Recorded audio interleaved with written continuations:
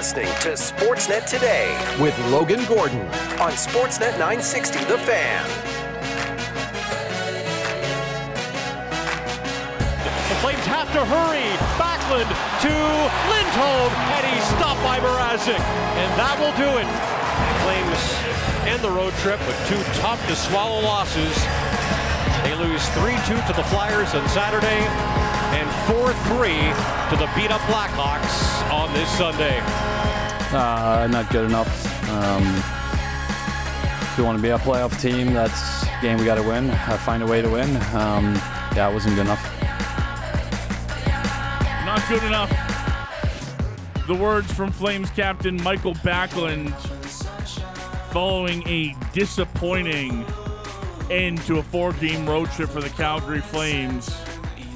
Saturday morning, a loss to the Philadelphia Flyers, and a stinging loss Sunday afternoon to the shorthanded Chicago Blackhawks. Now on this Monday, the Flames set to return home for one game with a lot of questions swirling around just how competitive this team can be. Welcome to a Monday edition of Sportsnet Today. It's Logan Gordon along with you. We're coming at you from the Doug Lacey's Basement Systems downtown studios in Calgary, Alberta. For our friends at Doug Lacey's Basement Systems, cracked foundation, bowing foundation walls, they have a simple permanent solution to stabilize your foundation. Contact Basement Systems for all things basement-y. Visit dlbasementsystems.com. We got a lot to get to on this Monday edition of the show. We will dive into that tough loss for the Calgary Flames Sunday against the Chicago Blackhawks. You can have your say. I can see it on the text line already. 960-960, whatever you want to talk about after losses to Philly and Chicago. Certainly an eye-opener for Flames fans, maybe for Flames management. We'll hear from Ryan Huska and more. But the big news across the NHL today, former Flames GM Brad Treliving coming to terms with William Nylander on an 8-year contract extension to remain in Toronto. Our pal Justin Cuthbert's going to join us, host of the Fan Pregame Show on Sportsnet, to break that all down. Emily Sadler's going to join us, our Monday regular here on the program, to get you set for Wild Card Weekend in the NFL. The regular season wrapped up on Sunday. The matchups are set. It was an entertaining week, ending with a Sunday nighter between the Bills and the Dolphins, so looking forward to that chat. And Flames prospect and Calgary Wranglers forward Cole Schwindt going to join us in hour 2. Another good season for the Wranglers. They lead the Pacific Division in the AHL. Coming off back-to-back wins against the Henderson Silver Knights. We'll check in with Cole Schwindt on this Monday. A quick reminder, the fan feedback line is always open to you here on the program. If you're listening live, send us a text at 960-960. Perhaps you want to air some frustrations after that tough loss for the Calgary Flames, that unacceptable loss, whatever word you want to use. 960-960. We'll get to the fan feedback line shortly. My outstanding producers on this Monday, Cam is along with us, and welcoming Shan to the program here on Sportsnet Today. Glad to have you guys along for the ride as well. But yes, nowhere else to start on Calgary Sports Radio than with that disappointing, frustrating, unacceptable, lackluster performance in Chicago from the Calgary Flames. You heard it from Michael Backlund on the intro. If you want to be a playoff team, you just can't let games like that happen. And too often, and the Chicago Blackhawks have been the perfect example of the kryptonite of the Calgary Flames, too often they just let teams that frankly shouldn't win games against them win games. And that was the story last year against this Blackhawks team, and it was the story again on Sunday. And the back-to-back isn't an excuse. The end of a road trip is not an excuse for this group. You have to have a better effort than what you had against the Blackhawks. That's a team that is missing, I don't even know if you really went and numbered it, maybe 5 or 6 of their top players, including budding superstar Connor Bedard. you know that they're going to come out and work. That's pretty much the one option they have. No offense to the Chicago Blackhawks, but because of a rebuild and because of all the injuries they're going through, it's a group that's really devoid of a lot of talent. And you kind of let them run your show for the majority of that game on Sunday, and that's just not good enough for this Flames group. I think it should be an eye-opener, if it's not already, to Craig Conroy and company, that this group is at best inconsistent. And if you're not going to beat teams like Chicago on a regular basis, you have to have a real conversation about where you are as a group right now. And it doesn't mean there isn't good things about this group. It doesn't take away from the fact that Jacob Markstrom has been good, or that Blake Coleman's having a good season. All those things still apply, but you have to look at the results as a whole. And this team creeps up to 500, and they fall back down again. Going to creep back up to 500, maybe they'll fall back. That's just not good enough. That's not a position you want to be in. And too many Flames fans, I heard it on the Flames Talk postgame show Sunday afternoon with Pat. Too many Flames fans, and I know it. I've been here, watched this team my entire life, talk about that murky middle, that 500 mark. We joke about, Minnesota and other teams that have been there as well, but I mean, it's just not a spot that you ever want to be in. And the Flames have that unique opportunity that we've talked about all year long with these UFAs, these pending unrestricted free agents, to maybe find their way out of that with a retool or a rebuild or whatever you want to call it. And Sunday to me was certainly a reminder that, yeah, I think on good nights, this team has a chance to compete with teams in the NHL, but too often they're inconsistent. Their lack of high-end finish is going to hold them back from being, in my mind, anything better than just an okay team.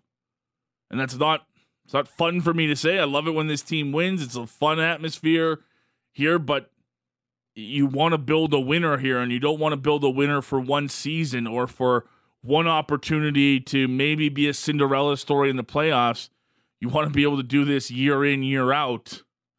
And as much as it's one game, and that's not going to decide their season or decide their fate, I think that game against Chicago encompasses a lot of the long-term problems that this Flames team has gone through. And for a lot of people watching this team and observing this team, it was a pretty stark reminder that they're not there. And some major changes probably need to happen for them to get to that point. You heard from the captain coming in, Michael Backlund, frustrated, disappointed with his group's effort. You'll hear a lot of the same here in a quick post-game media availability from head coach Ryan Huska last night in Chicago. Ryan, your team disappointed with how they played. What did you think about their effort today? It was not a great one. That's a tough one. So disappointing is probably a pretty good word for it. Well, just overall, the road trip, with thoughts on it, do you feel? Yep, I do. I thought we started well. Like we did some things in Minnesota we liked. Nashville, I thought we played pretty well, and then I thought we let some parts of games get away from us. Tonight we got a lot of individualistic play, and I think that hurt us, especially in the second period. What do you think the big difference? They were hungrier and harder than we were. Nobody likes to tip their cap, but how much do you have to do so with Mrazek today? He made saves when he had to, but I don't think we tested him all that much either, though. Yeah. Is there a way you can develop sort of a killer instinct in a team when they're playing a team like Chicago that's so injuries? You have to. They were in a situation where we needed to take advantage of it, and we didn't do what we needed to do today. Disappointed head coach Ryan Huska, his media availability following a Flames loss to the Chicago Blackhawks on Sunday. He says it in a different way than other coaches have in their time here in Calgary, but still think he relayed the proper message. And a couple Chicago reporters tried to give him a bit of an out with how much do you tip your cap to Mrazek? It wasn't about Mrazek last night. It wasn't about it was even less about Chicago last night, I think, than it was just from an overall Flames perspective, that it just wasn't good enough. That doesn't matter who the opponent is. It does matter who the opponent is. I shouldn't say that, because it does matter when a team is as depleted as the Chicago Blackhawks are. But that effort's just not good enough for this team on any given night, let alone against a Chicago team that you know is going to have to come out and work if they want to put up any kind of effort. And the Flames gave Chicago an opportunity, and the Blackhawks went out and took it. Some of your texts here at 960-960. The fan feedback line is always open to you here on Sportsnet today. Feel free to shoot us a text. Jonathan from Canmore kicking us off, saying Rasmus Anderson made me want to pull my hair out yesterday. He plays so many reliable minutes, but man, sometimes he can make some head-scratching plays and penalties that cost this team. That was the penalty one is something that popped up over the weekend for Saturday's game and Sunday's game. They got to stay out of the box. This team is best when they're rolling four lines, and they've got to be more careful. And look, I know it's always tough. The conversation about the refereeing on Saturday, I think, was a fair one, but this team is just not built. The power plays not having, still any kind of consistent success. They've got to play it as much on 5-on-5 as they can. You can't, tax your penalty killers, because some of your penalty killers, the Lindholms, the Colemans, the Backlunds, kind of the guys you're also asking to push the bus offensively. That's a really tough line to toe for both of these, units, 5-on-5 and when it comes to the penalty kill. This text says, I know a lot of people are saying we should trade Markstrom. However, I'd much rather Vladar goes, as I think Wolf will need a mentor for the first year or two. As much of a diehard fan as I am, it's almost embarrassing to admit it these days. This one says, we played the wrong goalie. The entire fourth line is not productive. We don't make the smart pass. We tend to force the puck through sticks or the middle of the ice. Got to start using the boards. Start mucking it up for this group. Corey says, there might be a C right now, but I don't think there's adequate leadership on this Flames team.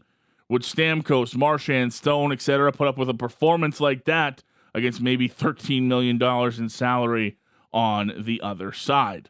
That one from Corey. And look, Corey, to that I would say, leadership is one of those things that is very hard to quantify.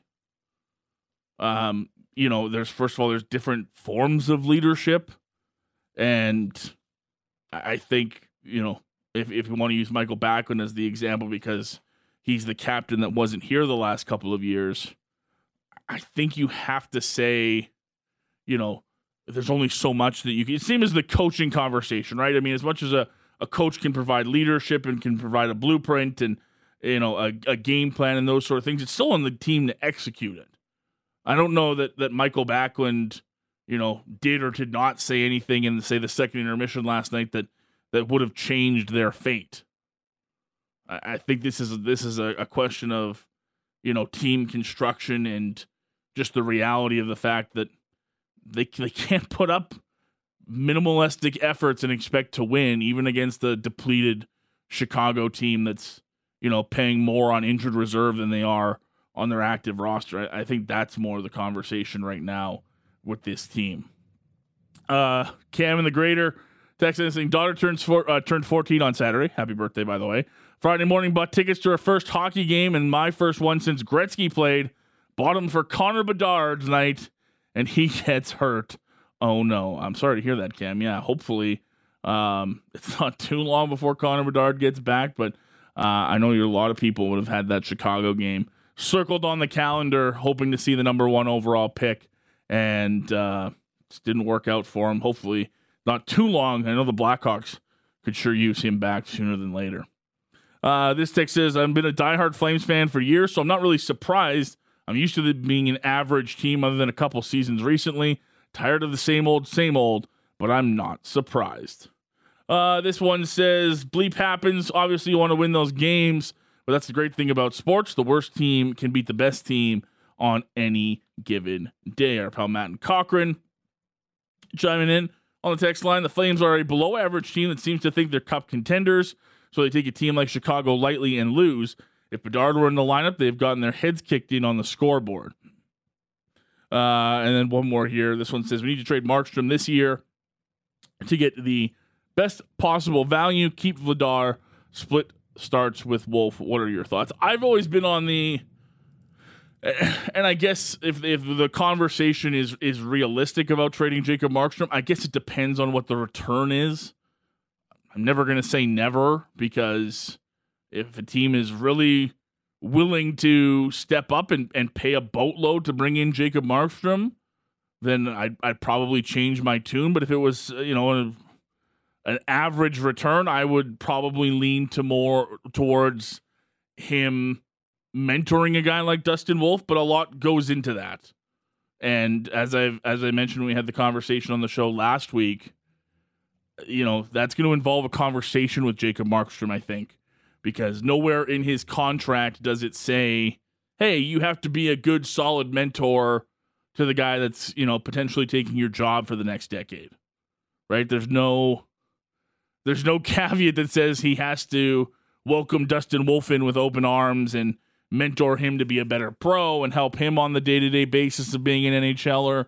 So I think you have to weigh that in the conversation as well. But yeah, I guess if the return was acceptable, if maybe Jacob wasn't, keen on having a guy like Dustin around on the full-time basis, and I don't know the answer to that. I'm not saying he is or isn't okay with that. Then I think it's an option to look at, but I would probably lean towards if Jacob wants to be here and is okay with a young goalie coming in, then I would lean towards keeping him and having him be the guy that sort of brings Dustin Wolf into the NHL full-time. But that's just me. Of course, over the weekend as well, every Saturday as part of the Hockey Night in Canada broadcast, Elliot Friedman, our NHL insider from Sportsnet and Hockey Night in Canada, brings you headlines, and the Flames were a prominent part of headlines this weekend, and it was about negotiations with Noah Hanifin perhaps restarting, and it sort of added to a bit of the conversation around this team and the two losses that happened this weekend. Here's what Friedman had to say on headlines Saturday during Hockey Night in Canada. Quick thought on the Flames here. Now it puts them on the wrong side of 500. We thought that was going to be the tap-in game for the Calgary Flames. Jonathan Huberdeau, by the way, now playing with the white tape again. Interesting for those of you who care about things like that. He snapped his slump when he went to the black tape, and now he's back to the white. Welcome to the triviality that is your this buddy podcast. Mark Savard keeping us all guessing. Oh man, Savvy. Tape and Twigs with Savvy. I'm telling you, it's the great YouTube sensation. It's excellent. Thoughts on the Flames on this one?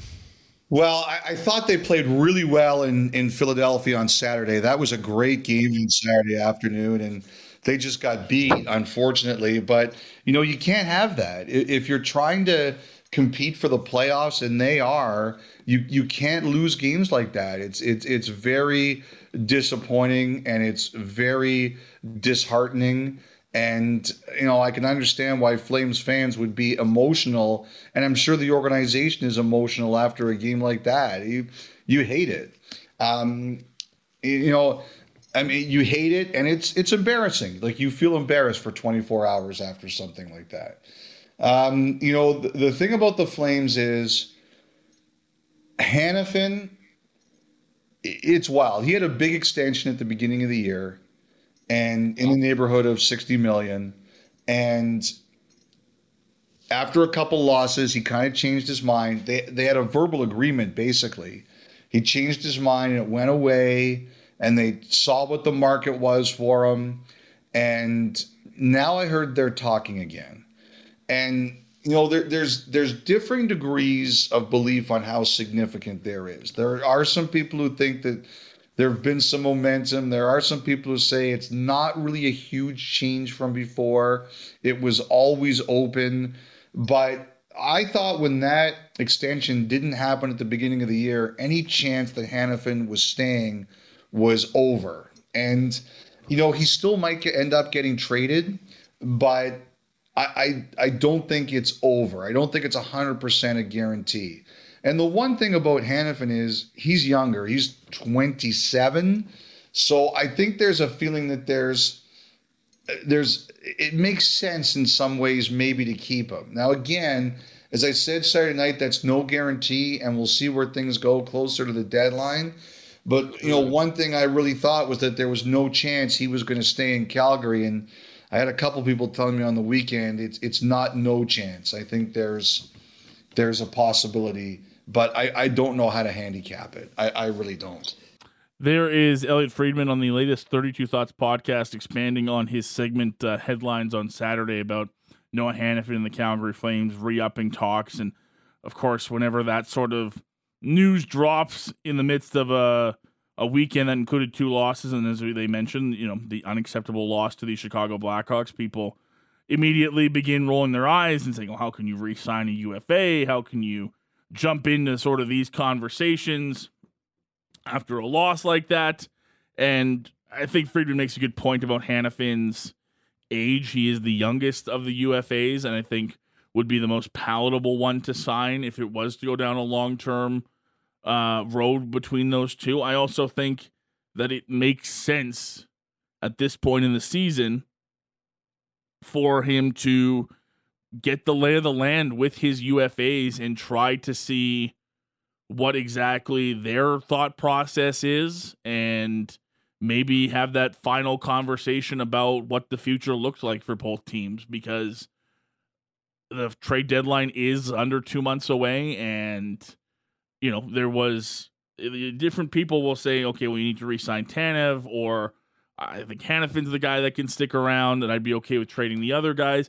I think Craig Conroy and his staff still need some finality to those conversations before they make their final call. You might think it's a very easy decision based on the weekend that they need to move on from all of these guys and start fresh, but there is different segments, and there are different people that think that, maybe Noah Hannafin's the one guy you can keep. Some will say Chris Tanev's a guy that you should try to keep around. So I don't think it's like I'm not sensing impending doom that the Flames are looking at re-signing all these guys and think they're in contender mode because Noah Hannafin and the Flames have reopened contract negotiations. Like, I don't get the sense that because they've talked to Noah Hannafin again about maybe a contract extension that means Craig Conroy and Hockey Ops have made up their mind and they think this team is a contender. The Noah Hannafin one, of all things,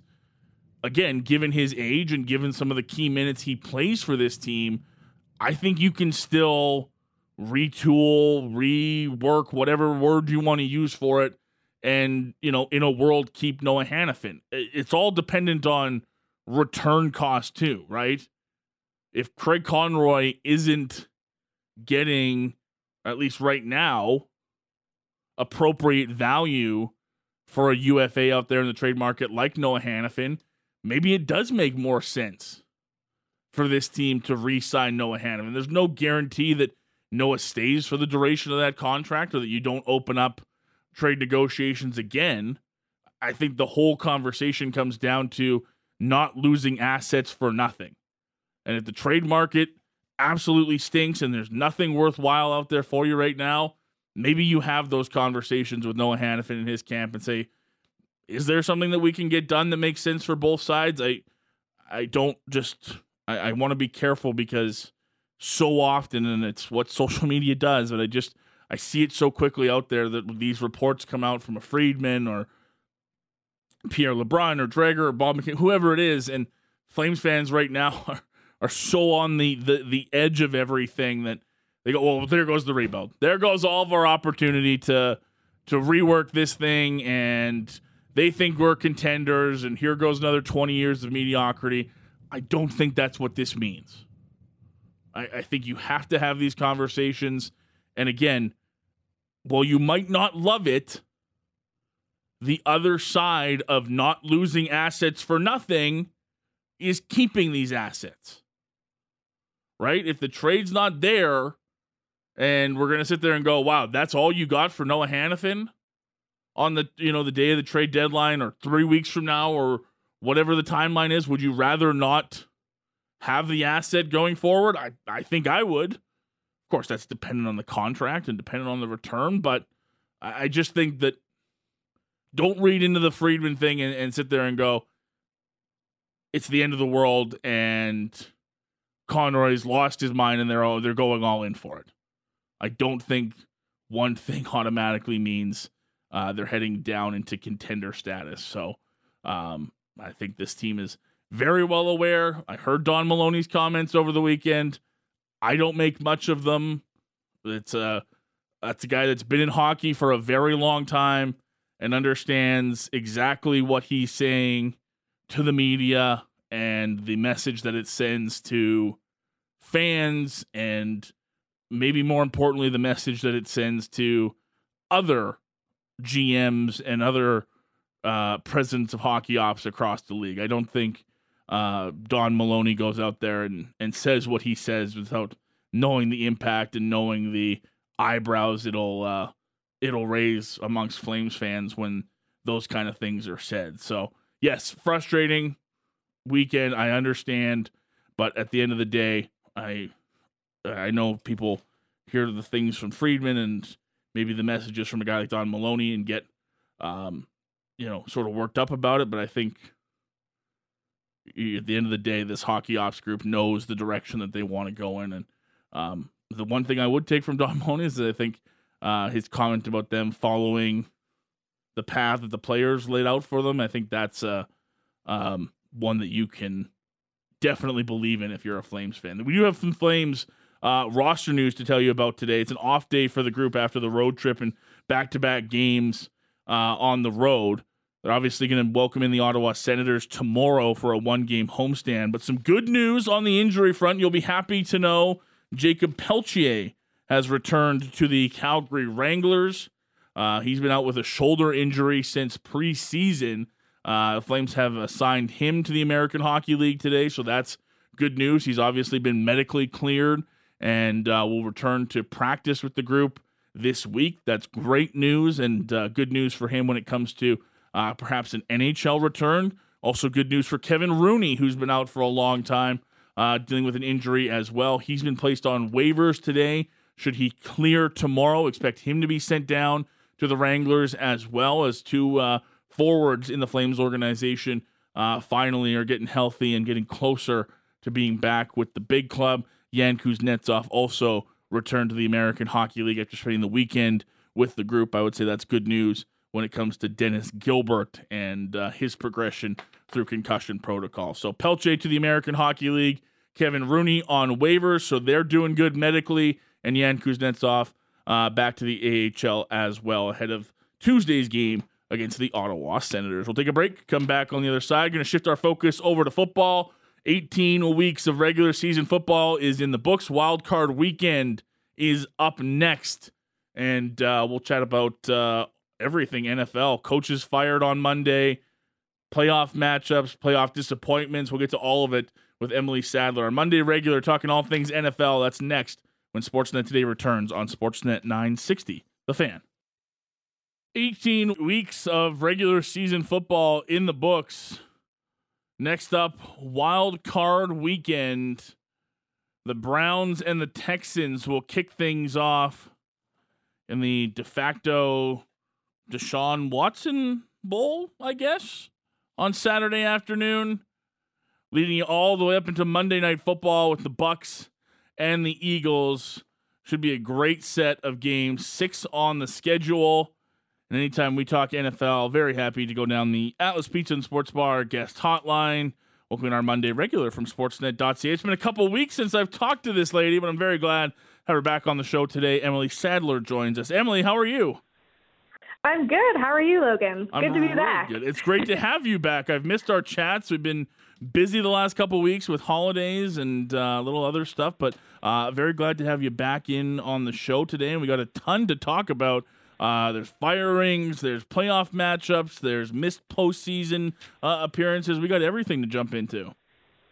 Yeah, it's kind of wild when I think back to some of our conversations, mid-season, and, you're kind of right in the thick of it, and now it's hard to believe that we have wrapped up the whole season. There's still so much more football to come, but yeah, just sort of to close that chapter is kind of wild. It really is. It's crazy to think 18 weeks are in the books, and here we are getting ready to kick off Wild Card Weekend on Saturday. Speaking of Saturday, let's go back to last Saturday where we had two key games on the NFL schedule, including the Texans and the Colts battling for AFC South supremacy. CJ Stroud, what a great story. We've talked about him all year long. Too bad he had a couple of weeks of injury there, but he leads the Texans back from, pure disaster last season to now back in the playoffs this year with D'Amico Ryans at head coach. But got to feel a little bit bad I don't know if you feel bad or not, but for the Colts, that's a disappointing way for your season to come to an end like that on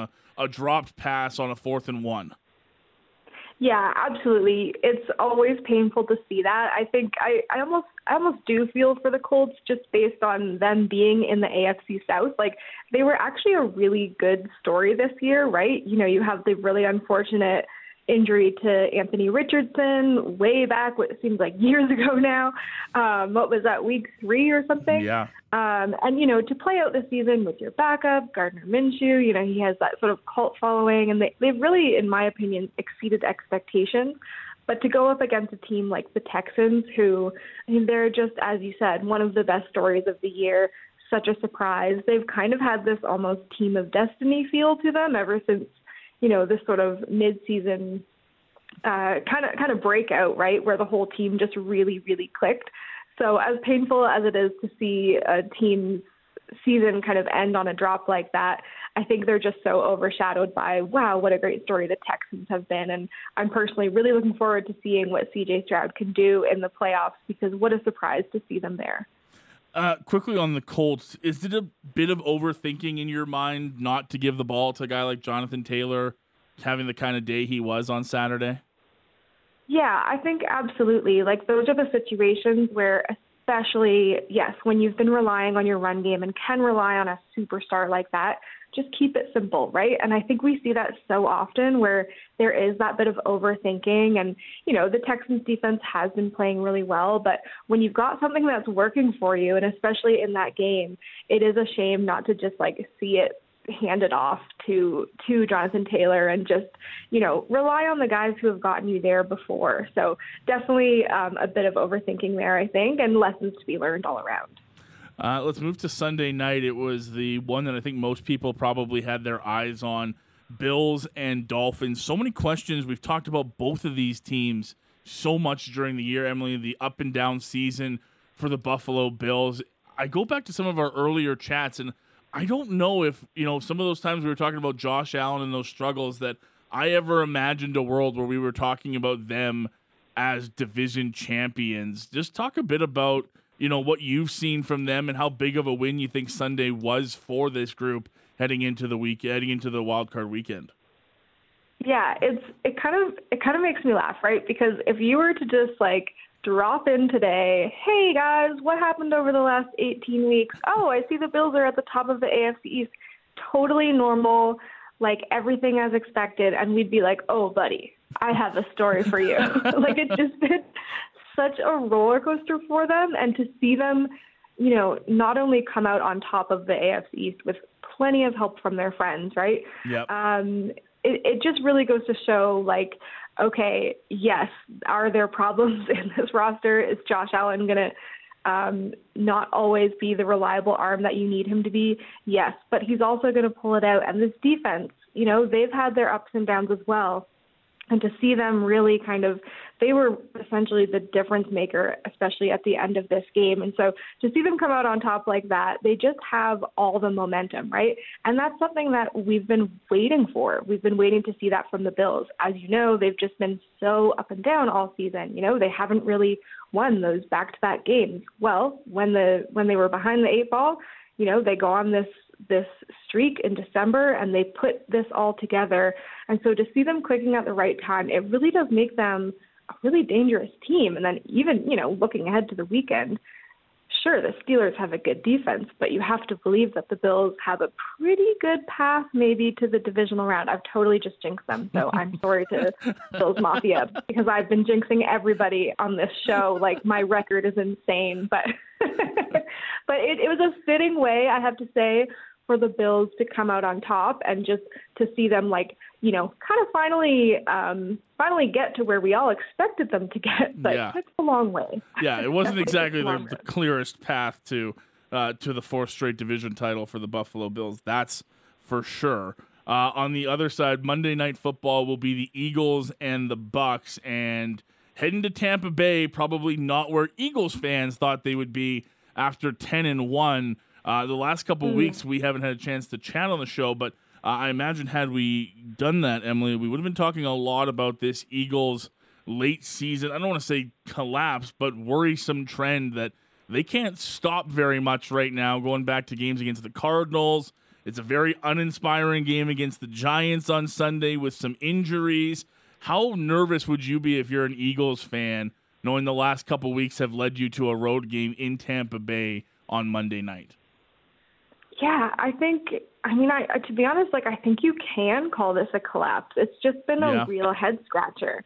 If you look at earlier in December when maybe there was the writing on the wall for this little losing streak, but you look at their opponents and, they lost to the 49ers, a great team. They lost to some playoff teams, right? But the last 3 weeks, the Cardinals, the Giants, it's really perplexing. And it's both, in my opinion, it's, obviously the product on the field is not getting the job done. But they just really look completely out of sync. They've looked like they've lost their confidence. And to me, that's got to be the most alarming part because, what was it that you and I were talking about kind of mid-season when they made a statement with that confidence? That's what we would point to when things maybe weren't altogether clicking on the Eagles. There was always this element of, but I think they can reach another gear. And so we kind of expected them to, but what was really going for them in the meantime, when they weren't totally clicking, was their confidence, right? They could always look back and say,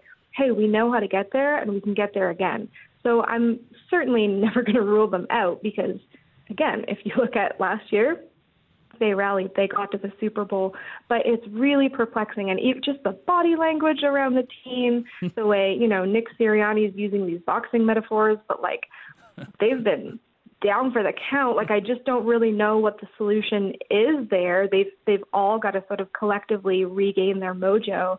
And I don't know what the status of AJ Brown is, but that just sort of adds to the concern, right? To see him go down with, I think, a knee injury. So just a really worrisome team right now, which is definitely not what I expected to be talking about just a month ago. No, definitely not. That's a spot many Eagles fans surprised to see them in, and it leads them to a road game to start the playoffs. She's Emily Sadler, joins us every Monday from Sportsnet.ca. Her Week 18 NFL takeaway is available at Sportsnet.ca right now. And as we talk about some of the teams heading to the postseason, of course, there's the group that's not heading to the postseason as well. It was interesting. I came across this as I was getting ready to chat with you today, and apparently the New York Times playoff simulator after Week 12 had the Jacksonville Jaguars' chances of making the playoffs at 99%. Oh my goodness. I don't know if that means their simulator's bad or if the things went that sorely for the Jacksonville Jaguars down the stretch, but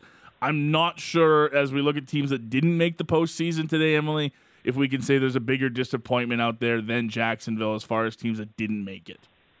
Yeah, 100%. I agree with you there. I think if we go all the way back to preseason, and if you were to say, hey, guess what? The Chargers aren't going to make it. The Jets aren't going to make it. The Bengals aren't going to make it. You'd be like, whoa, okay, what are we talking about here? And then as the season goes on, you sort of see the reasons why, although I have no answer for the Chargers. You probably have a better answer for the Chargers. I know you follow They're just the Chargers. That's the best way we can put that Chargers. one. Yeah. That's really the only way to explain it.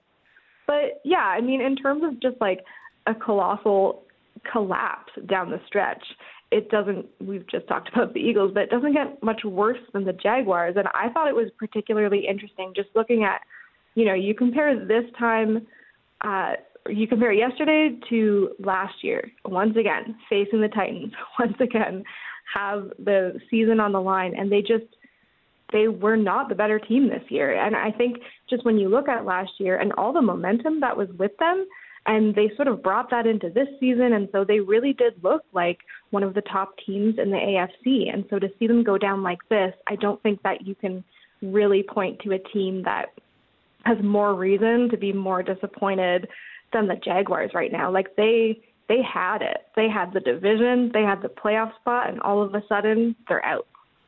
Yeah, that's a tough one for them to swallow. Calvin Ridley was the big offseason acquisition, and thought Trevor Lawrence had all these options. They stayed pretty healthy for the most part of this season, and definitely I think some people in Jacksonville wondering what exactly happened to their group today. And they won't be firing their coach, at least I don't think so, but we've had plenty of that happen already. We've had 2 coaches lose their jobs today in Atlanta. I guess last night it started in Atlanta, and then today in Washington with Ron Rivera. He joined the list of the LA Chargers, the Las Vegas Raiders, Carolina Panthers as teams that are now looking for head coaches. And as you mentioned, maybe in your article at sportsnet.ca, maybe New England as well. We're still kind of waiting to see what happens there. So there's always a long list of teams looking for the next guy at head coach. And we've heard so much about Harbaugh and some of these other options out there. But as the list sort of expands, Emily, and you look at these teams, which job would you covet the most if you were a potential head coach? Which one of these jobs do you think, okay, I can see someone coming in there and finding success pretty quickly? I think there's a 1A and there's a 1B in this group. And I mean, whenever we talk about the Chargers job, it's always that intriguing job, right? Like, who doesn't want to work with Justin Herbert, some of their offensive weapons? But at the same time, there is a curse that you also have to deal with. So good luck with that. But I think that's probably the most intriguing job opening. And that's kind of always the one that when there is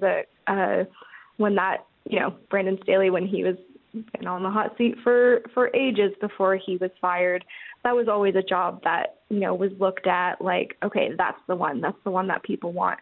But at the same time, I think the Falcons is fascinating. There are so many weapons there. You're most likely going to have a new quarterback incoming. Maybe you can have a say in who that quarterback is. I think the Falcons are an interesting team in terms of potentially landing a veteran quarterback because they just have so many weapons that are ready to go. I think they were one of those frustrating teams to watch with Arthur Smith. I know he did a lot of good there, but at the same time, you see, Bijan Robinson not being prioritized. You see Kyle Pitts sort of coming and going, sort of disappearing sometimes in the playbook. So to see someone else maybe come into that situation and kind of bring all of those weapons to life, I think that'll be really interesting to watch. I'm also, I will say, I'm intrigued by the Commanders' job just in the sense that, they've got a top pick, new ownership coming in, maybe want to make a splash.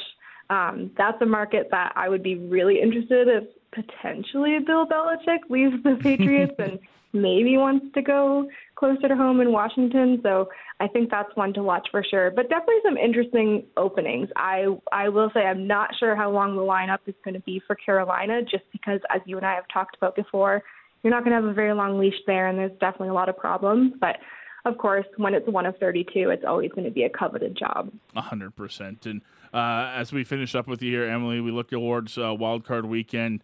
Of course, this is what everyone's excited about. Playoffs are finally here. And, man, do we have a ton of storylines heading into the weekend. Oh, I love this. You've got to be excited as somebody does some writing, too, because there's so much to dive into. I joked coming in, it's kind of the Deshaun Watson Bowl to start things off with the Browns and the Texans. We finally get Tyreek Hill coming back to KC with the Dolphins heading to take on the Chiefs. You've got Mike McCarthy against his old team and Jordan Love's playoff debut. And now you've got Jared Goff versus Matt Stafford with the Rams and the Lions. Like, where are you focused in on? Is it even fair to focus in on one? Because there's so many awesome matchups to look forward to this weekend. Yes, it is not fair to focus on just one. And I'm so grateful that the schedule makers don't do like the double up thing. Oh, yes, thank you. Oh, my goodness. But yeah, you're so right. Like, I can't remember a postseason that had this many just like really good, really juicy storylines. Like, even if we're not talking about just the football, which is going to be excellent in that regard, it's to me, it's Dolphins Chiefs. I'm highlighting that, underlining it, bold, all of the above. But even, of course, the storyline with Tyreek Hill's return to Kansas City in there is so good. I can't get enough, though, of Rams Lions. I love this matchup. It totally is one of those, those commercials that kind of joke about the NFL being scripted? Yes. Like this is that. This is so perfect. When you have Matthew Stafford, Jared Goff, they were traded for each other. Now they're going to play against each other. Matthew Stafford coming back to Detroit. Lions haven't won a playoff game since 91. There are so many storylines there. And besides that, I can't wait to see Dan Campbell in the playoffs. I think he's going to be excellent. Dan Campbell plays to win, and everything about him is just like he makes those bold calls. And to see him go up against McVay, there's just way too many storylines here to count. I could ramble on and on about what a dream this wild card weekend is going to be, but yeah, I can't wait. So even if the football doesn't quite live up to it, I'm here for the stories.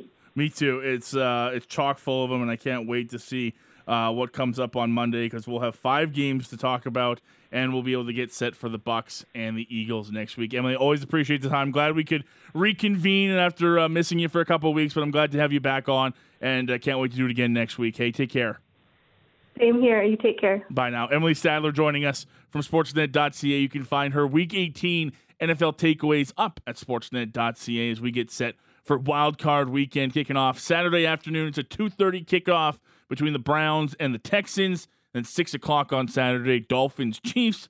3 games on Sunday, 11, 2:30, 6 o'clock. We go Steelers, Bills, Packers, Cowboys, Rams, Lions, and Monday Night Football is the Eagles in Tampa Bay to take on the Buccaneers. We'll take a break, come back on the other side. Very excited to be joined next by Wranglers forward and Calgary Flames prospect Cole Schwindt. We'll look back at a very successful 2 games against the Henderson Silver Knights for the Calgary Wranglers. Feel out how Cole's feeling in year 2 in the Calgary Flames organization. So looking forward to chatting with him. Also, we'll take a look in on the massive extension signed by William Nylander with the Toronto Maple Leafs today. Justin Cuthbert is going to join us as well. So lots to get to when Hour 2 kicks off next on Sportsnet 960, The Fan.